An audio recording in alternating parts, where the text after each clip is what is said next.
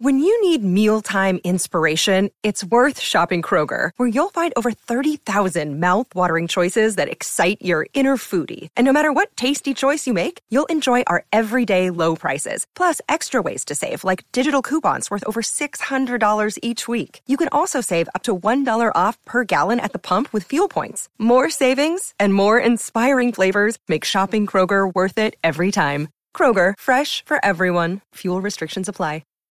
As of right now, we are at war.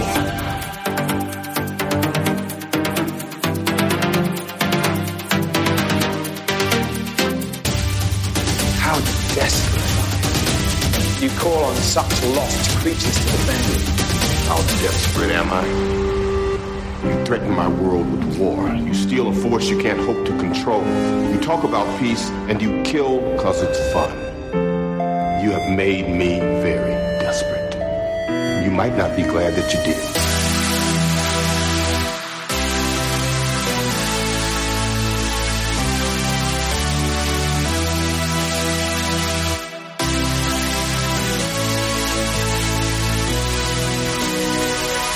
There was an idea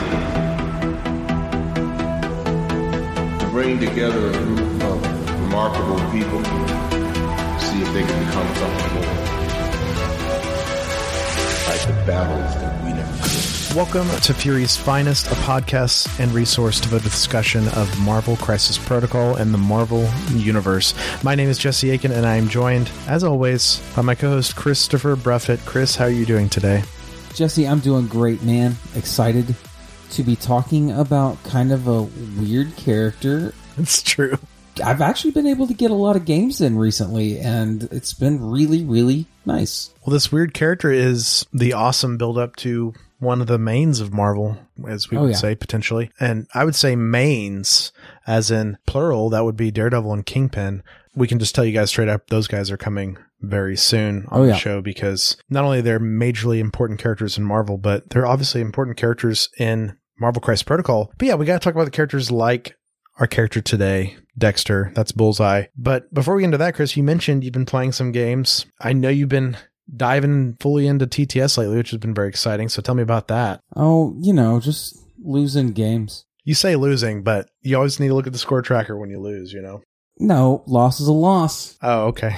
Okay. That's the way it works. This is why you're the sports fan and I'm not. Yeah. I think MCP is an incredibly amazing game. Once you learn the basic mechanics and you know your players on your team, scores will always be close. They really will. Unless you just have some weird dice blowout or something. Right. Or you just completely misplay turn 0.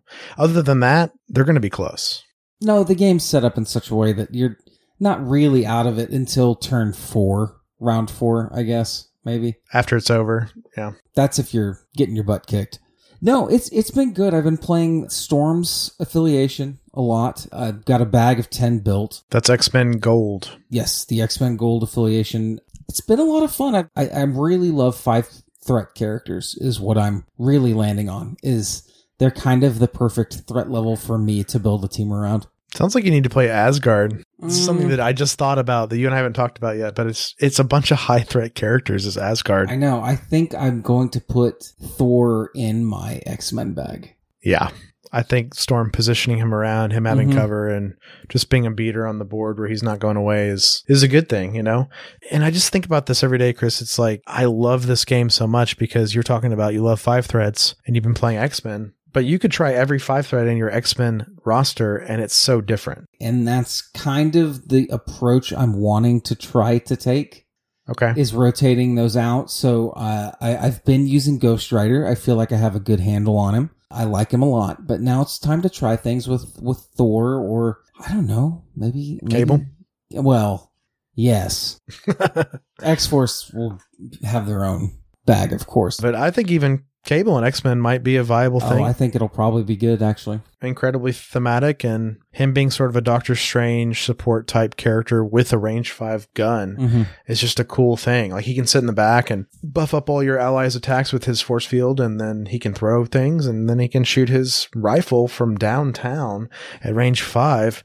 I think he's a good piece. He is a strange 5 threat like Doctor Strange because he is a support piece first. And I'm kind of easing my way into that with starting with Ghost Rider. So Yep. He's kind of half support, half damage. Maybe I move forward with Doctor Strange instead. I don't know. I'm open to suggestions. I'm open to play whatever. Throw them at me. Let's go. Well, if you remember, Chris, the episode on this very podcast feed where I did X-Men list building with Omnis from Omnis Protocol, Doctor Strange was in our roster because he's just such a strong piece in this X-Men team. It's like Logan with extra defense dice is good.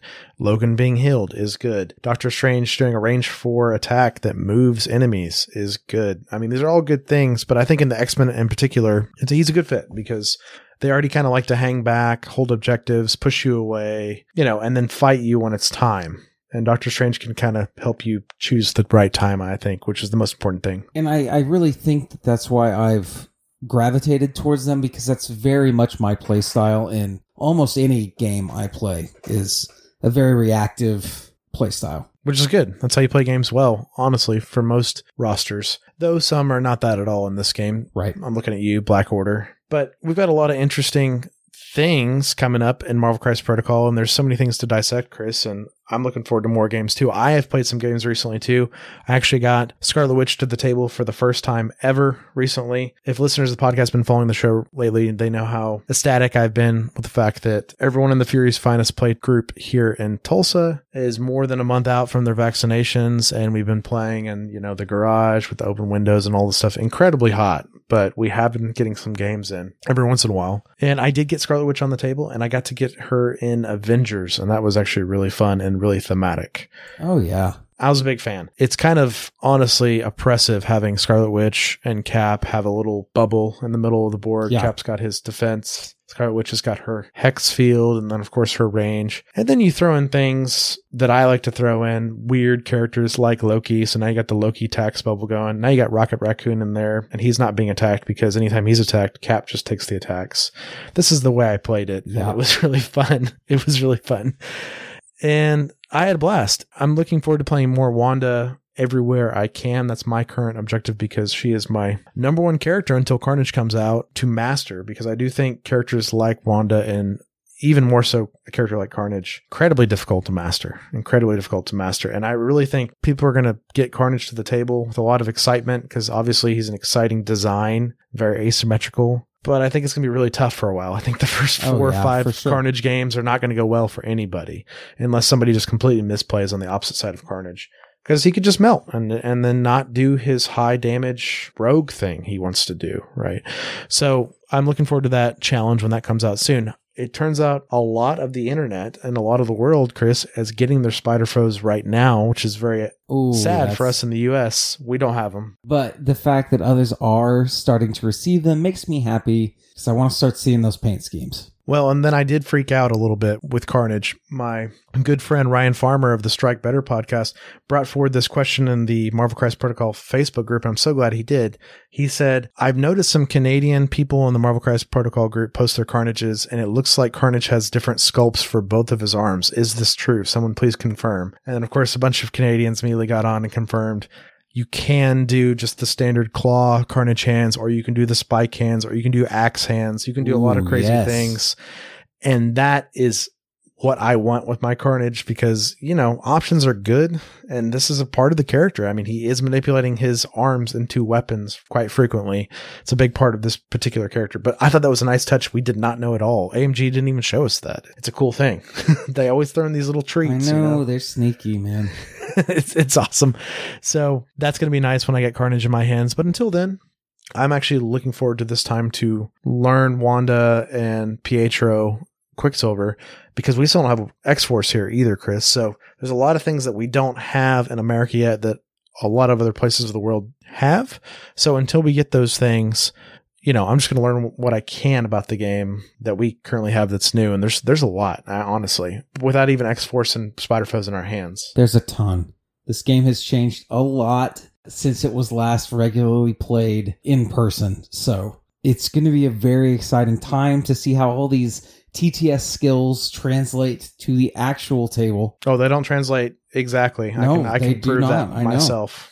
I've played recently, and I've played some pretty good TTS games and some near flawless TTS games over the past year. And then I've actually taken a break from TTS for some time, but I've played some games in person lately, and it's just, that element of standing. Mm-hmm. hanging out with your buddies, different terrain, moving models around the table, nudging things backwards or forwards by accident. It always happens. And then just, things happening in the room and you miss triggers. I'm certainly rusty, and it's nice to get the rust off and just to hang out. And I actually prefer Chris to make mistakes because I always prefer to hang out in person and learn from my mistakes and just have fun. Well, I'm just enjoying being able to play, period, at the moment. But, I will be there in Tulsa in a little while, and right. We will get some games in person when that happens, and I'm very excited about that. That's right, and hopefully some other Furious Finest content, which we will reveal to you guys when the time comes. But until then, Chris, the only other big news, there's been some pretty big news lately. Atomic Mass revealed Lizard, which we will talk about in full on our June roundup, but it turns out he's a super tanky brawler, 3-threat that has healing factor. That's exciting. That's very exciting. I am very excited by this character. Wolverine has been my most effective character thus far lately, since I've done this X-Men Revolution, and more healing factor, just music to my ears, honestly. Honestly, I think Lizard is a great addition to the X-Men team because now you can really start stacking those healing factor cards in your 8 cards and not feel bad about it because, if you've got Logan and if you've got Deadpool and you've got Lizard in your X-Men roster and your X-Force roster, why not just go heavy into the healing factor cards, and get some value out of it? So that's very exciting. I'm really looking forward to Lizard. Chris, I continually say this time and time again. Atomic Mass puts out incredible models and they continue to be like, oh, that's my new favorite model. That's my new favorite model. It's jumped from model to model. For me, listeners of the show, if we go back, it was Green Goblin for so long and he's still one of the best. Then it was Angela. She's still one of the best. Then it was Cable. Cable's exceptional. But now we've got models in the game like Carnage, like Lizard, and like Sam Wilson's Captain America. And I think those are my current favorite models that are coming out soon, if that makes sense. Like the look of Sam Wilson's Captain America, the look of Lizard, and the look of Carnage are so evocative of the characters, but also just incredible sculpts, And those are my current favorites. I agree with most of them. I'm going to throw Black Cat in there. Yep. And that's a polarizing one, because half the community feels the same way and the other half apparently just can't even handle or stand that sculpt. So that's another fun topic right there. It must be like cilantro or something. It must be, yeah. The Spider-Man as well is fantastic. Swinging from the exploding radio tower, it's very good. Kraven's up there for me too. Kraven's good. Well, and let's also not forget our friend, beautiful sculpt, half phasing in through the fog, Mysterio. Mm-hmm.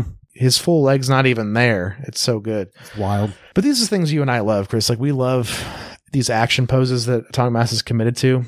Some players of the game don't like that as much. They prefer a more standardized model, and I understand that. But here on Furious Finest, we are about the theme. We are about the fun. We are about the thematics. We are about the flavor.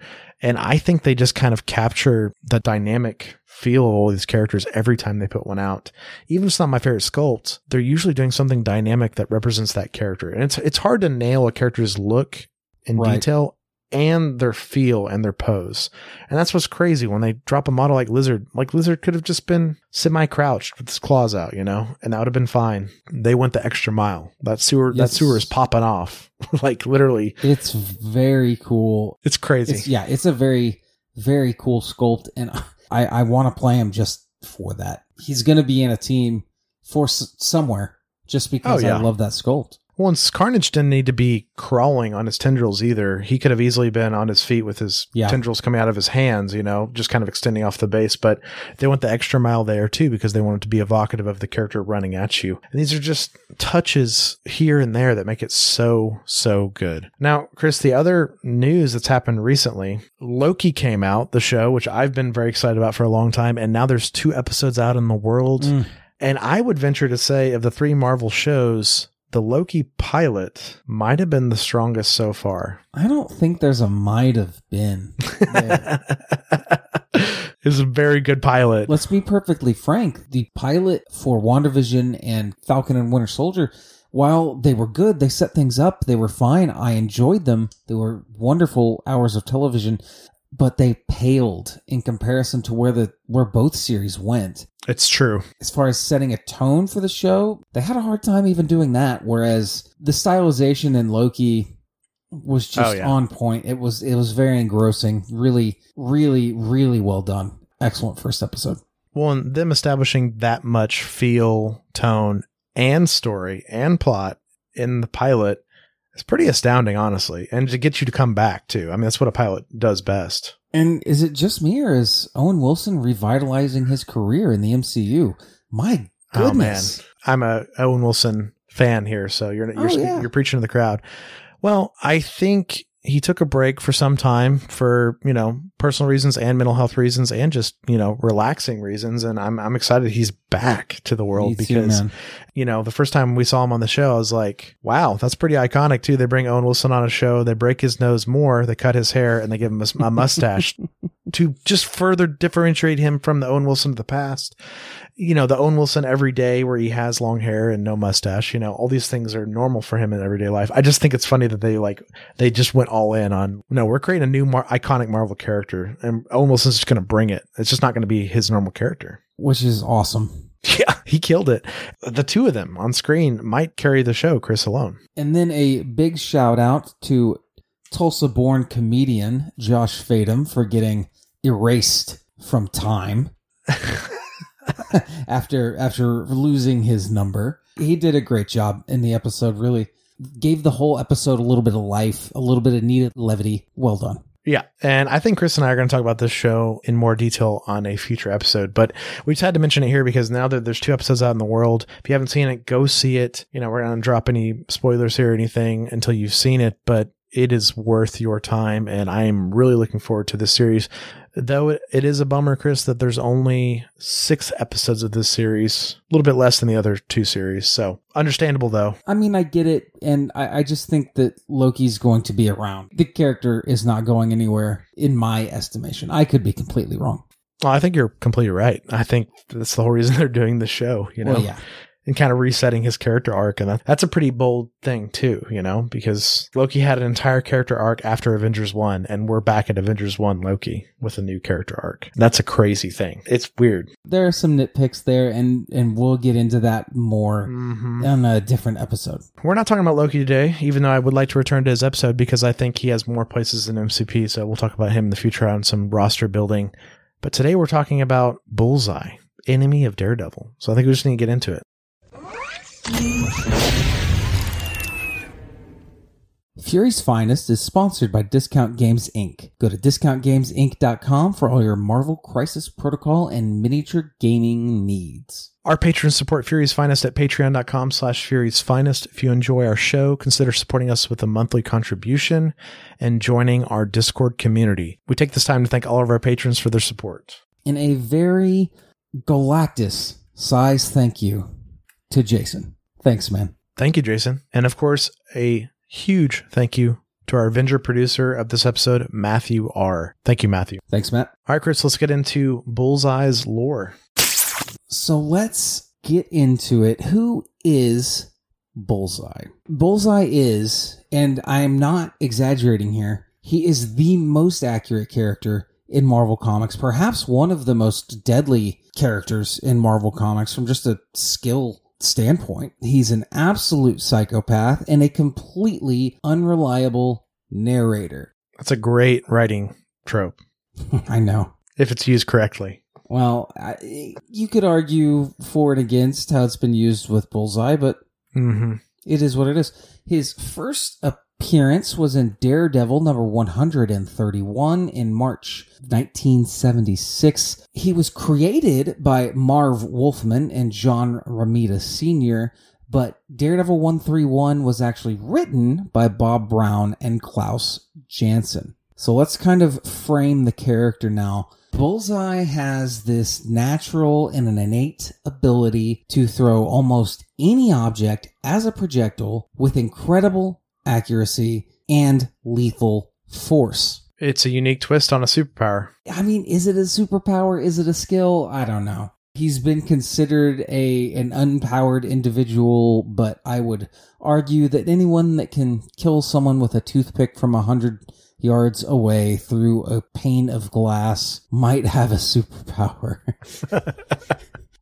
Yeah. On top of his incredible accuracy, he is a very accomplished hand-to-hand combatant. At one point, he takes out an entire group of hand ninjas by himself, which is, honestly, that's really hard to do. The hand, It's not the Foot Clan that the Teenage Mutant Ninja Turtles beat up, man. The hand is serious business when they're especially when they're involved in street level characters business, whether that be villains or heroes.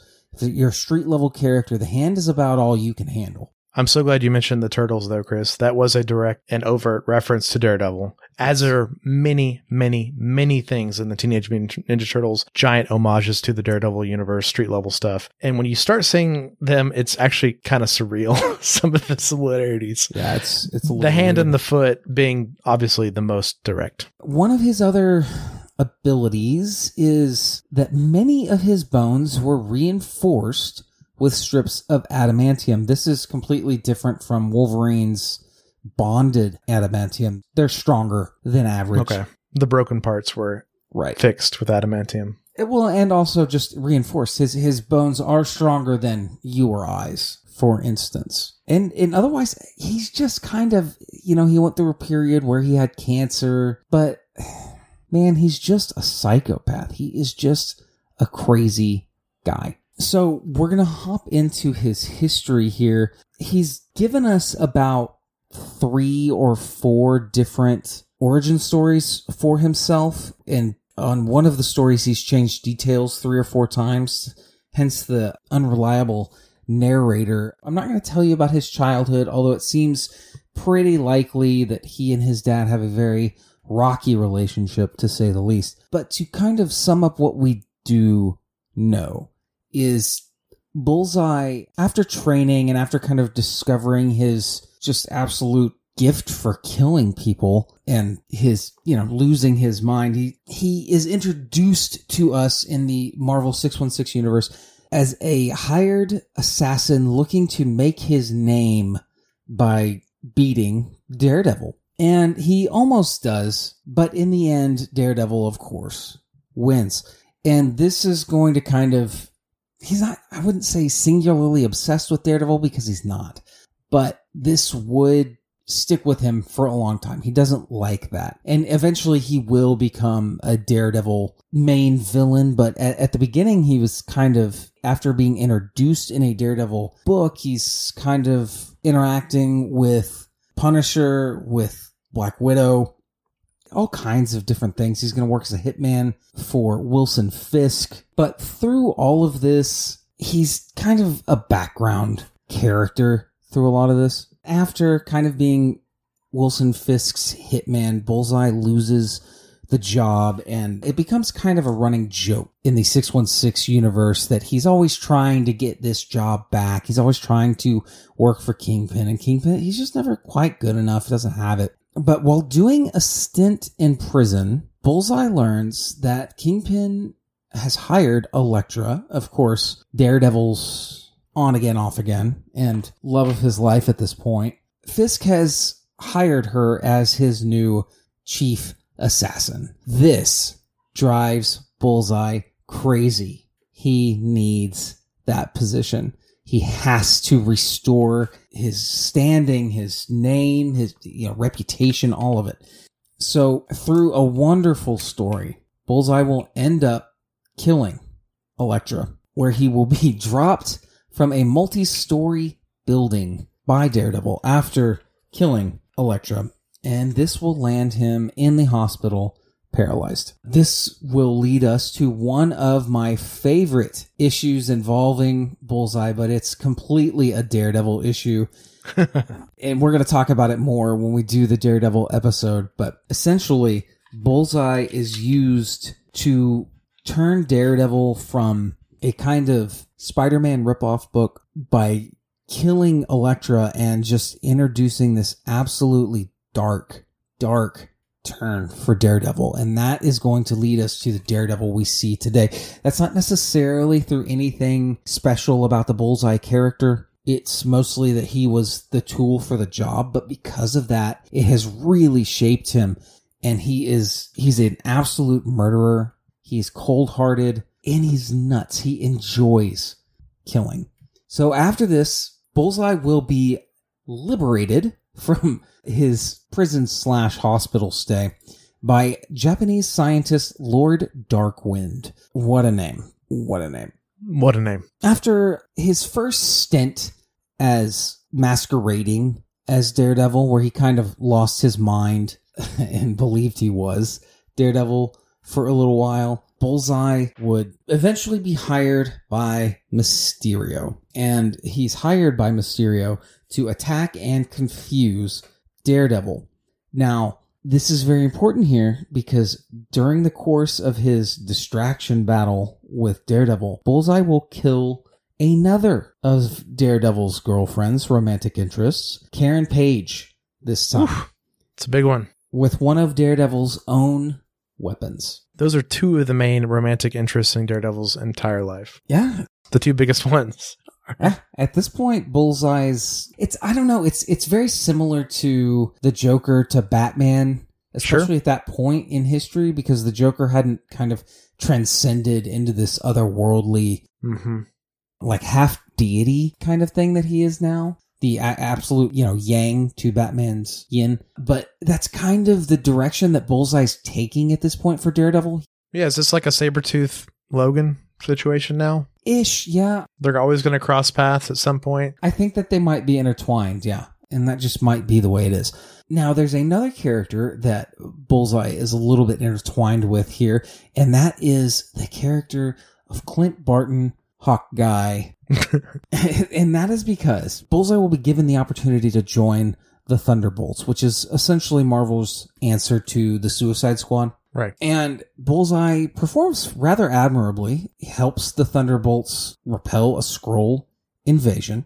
And because of this, after the Avengers are painted in a negative light on the world stage, Norman Osborn is tasked with kind of rebuilding the Avengers, and the Dark Avengers are born. And here is where Bullseye will assume the costume and code name of Hawkeye and perform as Hawkeye for a time. It's crazy. Yes, that is the Dark Avengers run. It's very interesting. Nothing particularly of note really happens in these Thunderbolt and Dark Avengers runs, but they are fun. Good fit in for Hawkeye, though. Darkseid Hawkeye. Yeah. Guy who can make projectiles out of anything. I think it's here when Bullseye is kind of, turned into a puddle of water. Whoa. Really weird. Molecule Man turns Bullseye into a puddle of water to stop him. Even as a liquid, I knew you Bullseye tries to attack Molecule Man. But, projectiles, droplets. But the Sentry will restore Bullseye to his regular form. So Bullseye will kind of beat death in a weird thing. I don't know. It's okay. And he's going to come back onto the scene, but this is pretty close to Hickman's Secret Wars kind of convergence thing, where Bullseye is shown watching Earth 616 and Earth 1610 converge at a villain party at kind of the Kingpin's penthouse, basically. And he's used a little bit in Infinity Wars, and since the MCU has kind of restarted, Bullseye is back to kind of being a Daredevil bad guy. And that is where we're going to leave 616 Bullseye. So once again, we have another character who's not actually in the Marvel MCU. Though this character has had a couple appearances in the Marvel films and shows that are not the MCU. The first one is the 2003 Daredevil movie. Bullseye's in that. He's actually the main villain, played by Colin Farrell. And what's interesting in this movie, Chris, which was a strange twist of things, they took a different route with Bullseye. They went more sort of Irish biker punk type style vibe. Well, it is Colin Farrell. They got Colin Farrell to do it, and so they built the character around Colin Farrell. The comics were a loose suggestion. And that makes sense. And we've seen a lot of similar things happening around this time of the 90s and the early 2000s. A lot of bad comic movies. Well, where they also built characters more around the actors because they thought audiences weren't ready for the full-on, let's be real, comic book suits, comic book looks, and comic book powers. in a lot of ways. And it's interesting, like we talked about recently, the first Punisher movie, you know, and we're going to talk about Blade in the future. There's a lot of movies around this time period. They're using the comic medium to tell a story, but they're not leaning too far into the comic. They're saying, oh, we're more serious here, so we'll reach more audience members who aren't ready for comic movies. Today, it's the exact opposite.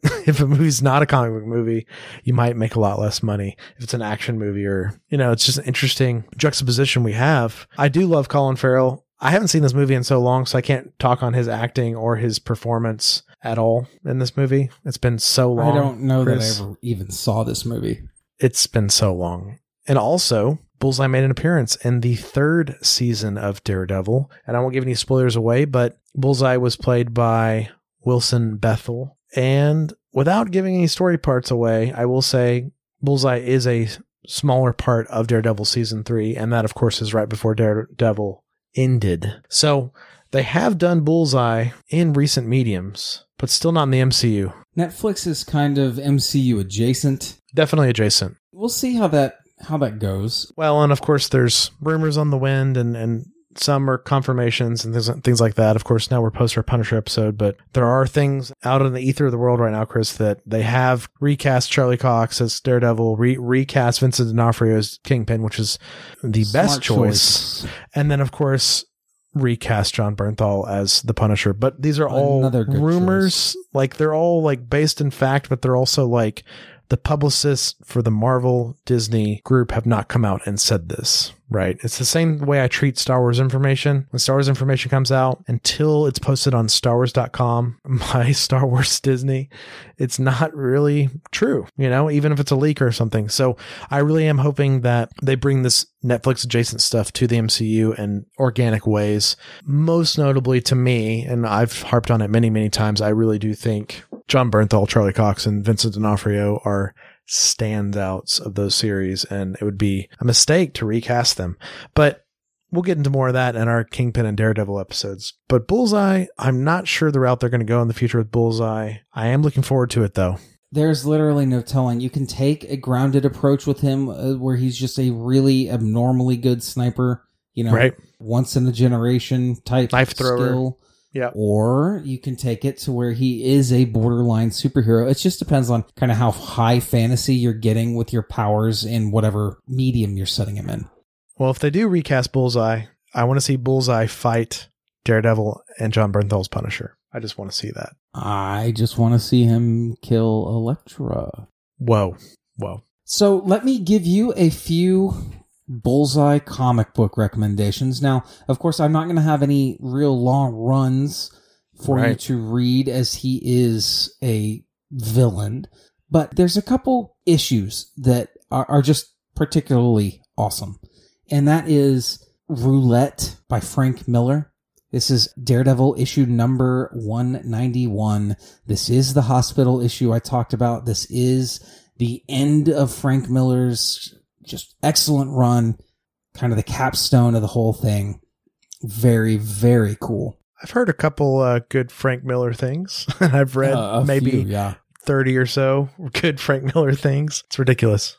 Daredevil 181, of course, is going to be the issue where Bullseye kills Elektra. Another good issue. And then I would also recommend that you just read the entire Daredevil run by Miller, by Bendis and Alex Maleev. And then you might as well, you know, if you're really feeling like it, Dark Avengers would be great. Thunderbolts could be fun. That's plenty to keep you busy. Good recommendations, Chris. And I'm going to ask the same question that I asked you off air a long time ago, but just for the listener, for that Bendis and Maleev run, what year was that? Jesse, that series is going to start in Daredevil number 16 of April 2001 and run all the way to issue 40. That will encompass most of the Bendis Maleev Daredevil. All right, Chris, let's move on to strategy. All right, guys, let's go ahead and get into it. Today we are going to talk about Bullseye. His alter ego is Benjamin Poindexter. He comes in at 5 health on his healthy side, another 5 on his injured side. He is a medium mover on a regular base. He's size 2, threat level 3, 3s across the board on defense. Jesse, Anything stand out to you? Nothing stands out at all. He is a 3-threat, average baseline through and through. We've talked about it on the show time and time again, but he's a perfect example of this right now. Like, he's 10 health. He's 3 defenses across the board. He's a medium mover. He's a height 2. He's a medium-sized base. Nothing strange at all. He's kind of just your average 3-threat, and that's okay. And that is okay. So let's dig a little bit deeper here into the kit and see if we can't figure out what's going on here. His first attack is Throwing Knife. It is a range 4, strength 4, power cost 0. This is his builder, but it's a little different. The defending character does not benefit from cover. After the attack is resolved, Bullseye will gain power equal to the damage dealt, and on a wild, you will trigger bleed. Yeah.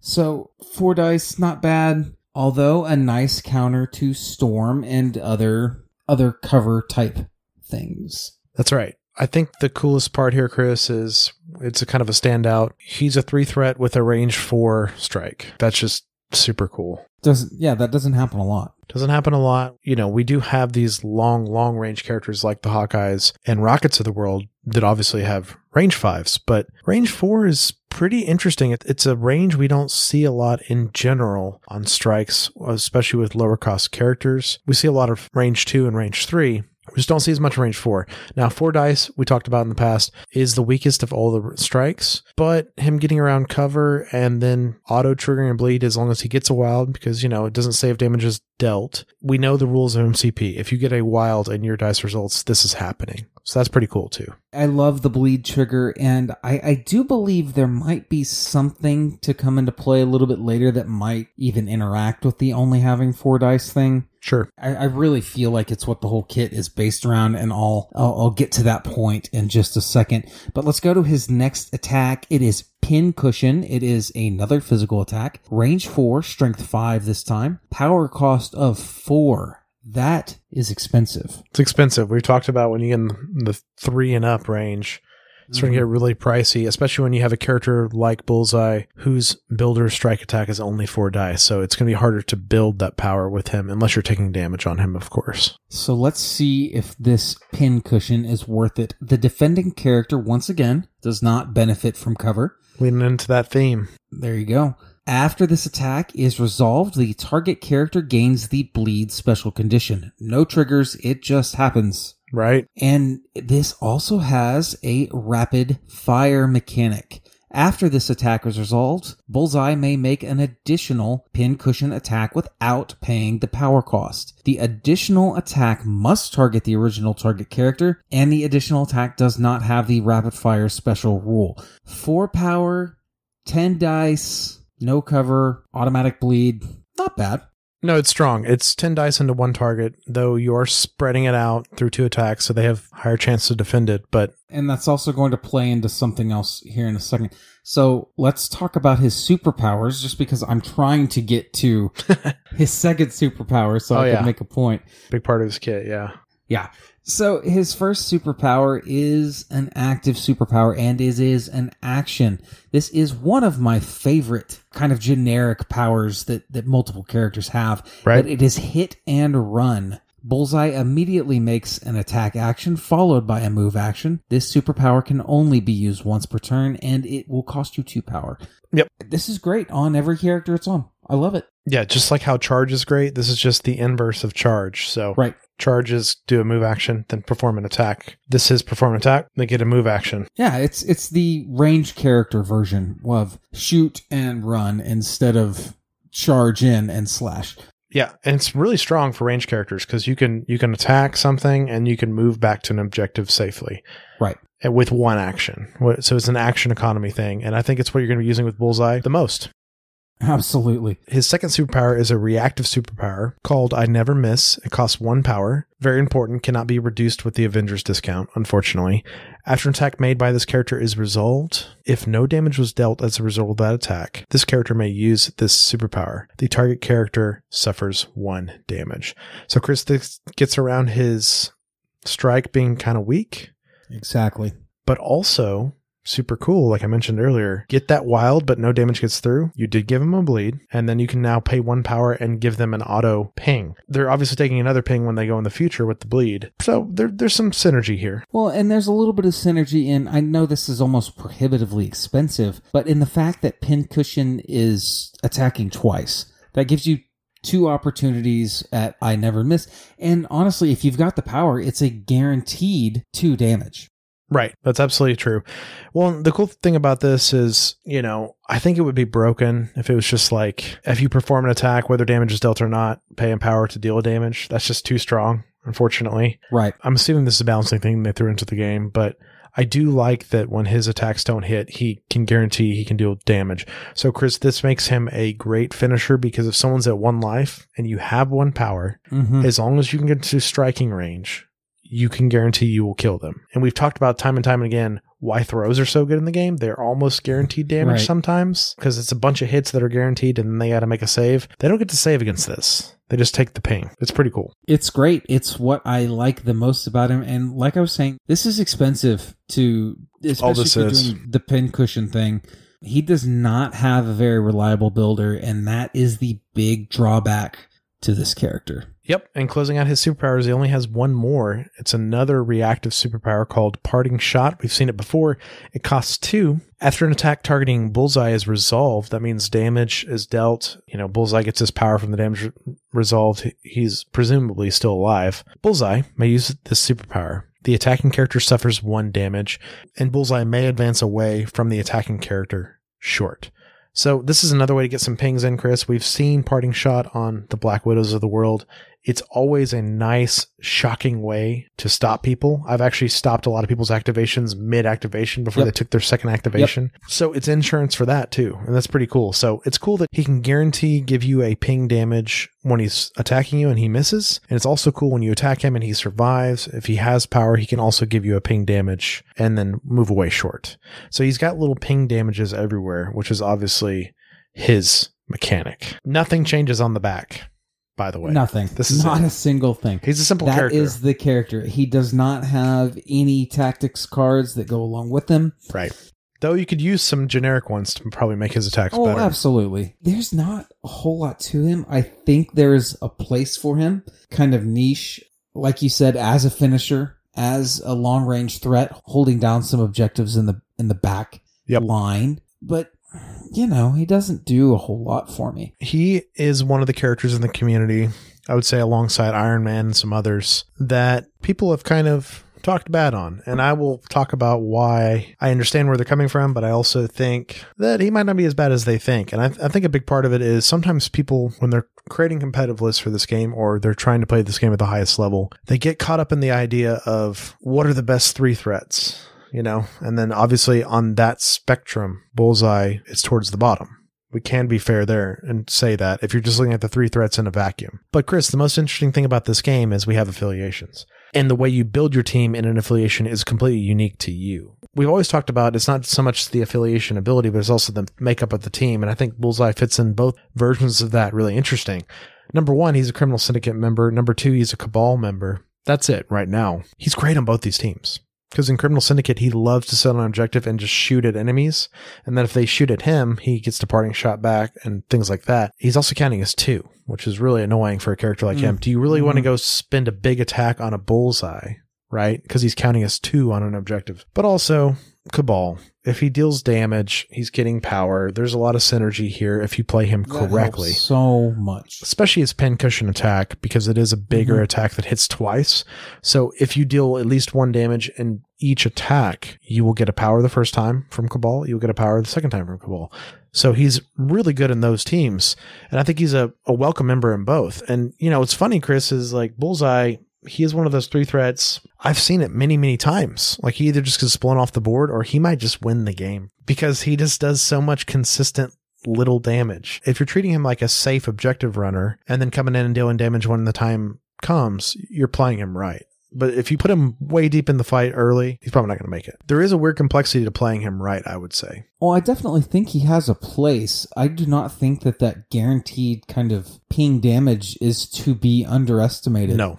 at all. And I think that's something a lot of people do, is underestimate that, because how many times have you just whiffed really important attack? You just need to get something through. It's true. Man. And, he does guarantee that. And like you said, great finisher. It's guaranteed damage if you can pay for it. The parting shot's great. Sitting back on objective, picking your spot. He's not bad. There is a place for him, I think, for sure. And I think there's probably a little bit of a place for him outside of Criminal Syndicate and Cabal, but I don't know them off the top of my head. I know there's a team where he is a huge help, but I don't know it off the top of my head. Those are his best two because he has access to their card suite as well, and they're actually pretty good cards for him. Though I do think he's good in a lot of places. I think he's fine. I just think people get hooked on the threes they like and they kind of focus on that. There's threes that I love that I'm going to play a lot, and Bullseye's not one of them. That's just because I don't play criminals in Cabal. And that's honestly the biggest part with me. Chris, I think he's a fine X-Men member. Like, he needs cover. He doesn't have great defenses. Yes. Extra mobility from Storm is great for him. And he's another lower cost character, which the X-Men like. He's just not going to nudge out Black Cat when she becomes available. That's just what's happening in my X-Men list. It's just Black Cat, man. Yeah, same situation with Web Warriors, right? I think he's a decent Web Warrior because rerolls are good on defense for him, and he needs that. How many other great 3 threats are there in Web Warriors? A lot. Black Cat being one of them. Yeah. Somewhere I think I will try him. The Spider Foes are lacking a lot of 3 threats. That's an interesting thought. Now, the problem, Chris, is Spider Foes have to spend 1 power to reroll an enemy's defense dice. Bullseye loves this because he likes to get more damage through, but he's already pretty power hungry. So that is a problem for him. But I think he's a decent Spider Foe, as is any ranged character in Spider Foes. Can sit back on a back point and shoot into the fight while the Venoms and the Lizards, Doc Ocks and Green Goblins of the world are up front, taking the aggro, essentially. I think the hardest part of this discussion, Chris, with Bullseye is that there's so many strong 3 threats in the game, and with him only having 2 teams, which is still a notable amount, people just don't play him as much. And that's understandable. It makes sense, but I also know enough not to take him lightly if I see him on the other side of the board. You absolutely shouldn't, because I think the biggest threat is this auto 1 damage. And what's interesting about it is if you think of yourself in a situation where you've got a 4, 5, or 6 threat that's on 1 health and Bullseye's on the board, he can just come in and kill them. He just has to strike them once at range 4 and miss. Exactly. And then pay 1 power and then kill them. So on his bad days, that's what he does. He waits for the right time to do that. And up until that point, he's just scoring an objective. And that's okay. And I think that's how you need to play him. I think that's really how you need to play him. Honestly, there might be something to be said of putting him in a team expressly for that situation, for someone like me to make sure I'm scoring. To make sure I'm not forgetting the OBJ and getting a little too aggressive with him. Too aggressive, yeah. Though I do think he has a cool place in the Bleed team. It's a team I've wanted to make for a long time. Just a team that gives a bunch of bleeds, and maybe there'll be some synergy with Kraven the Hunter 2 coming soon. But I think he's fun. I think he's a fun character. I've seen him played to great success. I've also seen him blown off the board, as I've seen many 2 and 3 threats in MCP. Oh, absolutely. They are tough to play certain ways, but it is just hard to justify him when there are characters like Beast and Valkyrie in the game. Off the top of my head, just consistent characters. And, he is consistent. It's just he's only consistent with kind of holding the objective and doing a little bit of ping damage when the time is right. So that's when you need him. That's when you take him. But also, we can never disregard the fact that he is a Criminal Syndicate member who's 3 cost, and they need that. So he's probably a welcome addition to your Criminal Syndicate bag if you already have Taskmaster, which you should. And then you add Bullseye to kind of make yourself have more list building options entirely. Cabal doesn't have any problems with that, Chris, because their roster is so massive. It's just so massive. Right. I think if you're taking him in Cabal, you have a plan, and that is exciting. And I want to see that plan in action, because I think he's a good place in Cabal as well. I just think you need to know what you're doing with him, because why not just take Hawkeye, right, in Cabal and just have power for days? Exactly. At 5 range instead of 4 range. So it's all very exciting. This is a simple character. We have these characters come up every once in a while, Chris, on the show where there's not as much to say. And that's okay. Yeah. It's going to happen, because that's what makes this game so great. There are characters that are filling out rosters, filling out the flavor of the game, filling out, people's choices of models. And I think this is one of them.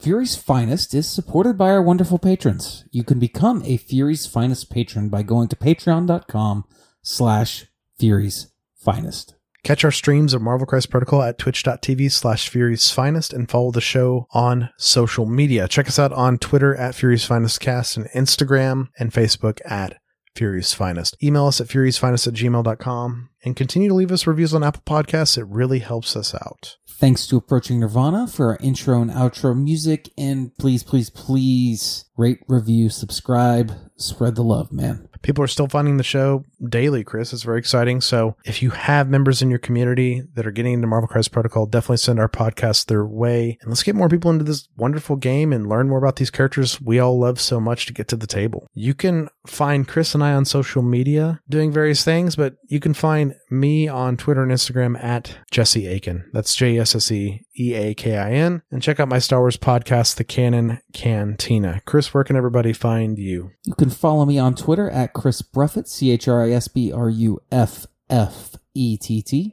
That's going to be it today for a really interesting episode. I do like, Chris, that we learned so much about Bullseye and lore and how honestly pivotal the character is to some of Daredevil's major arcs. He was used as a tool to help Daredevil as a character grow into the Daredevil we know and love today. And I will always be thankful for that. Who wouldn't be? And I'm really looking forward to our Daredevil episode coming very soon. But until then, thanks for listening, true believers. Excelsior. The world has gotten even stranger than you already know. At this point, I doubt anything would surprise me. $10 says you're wrong.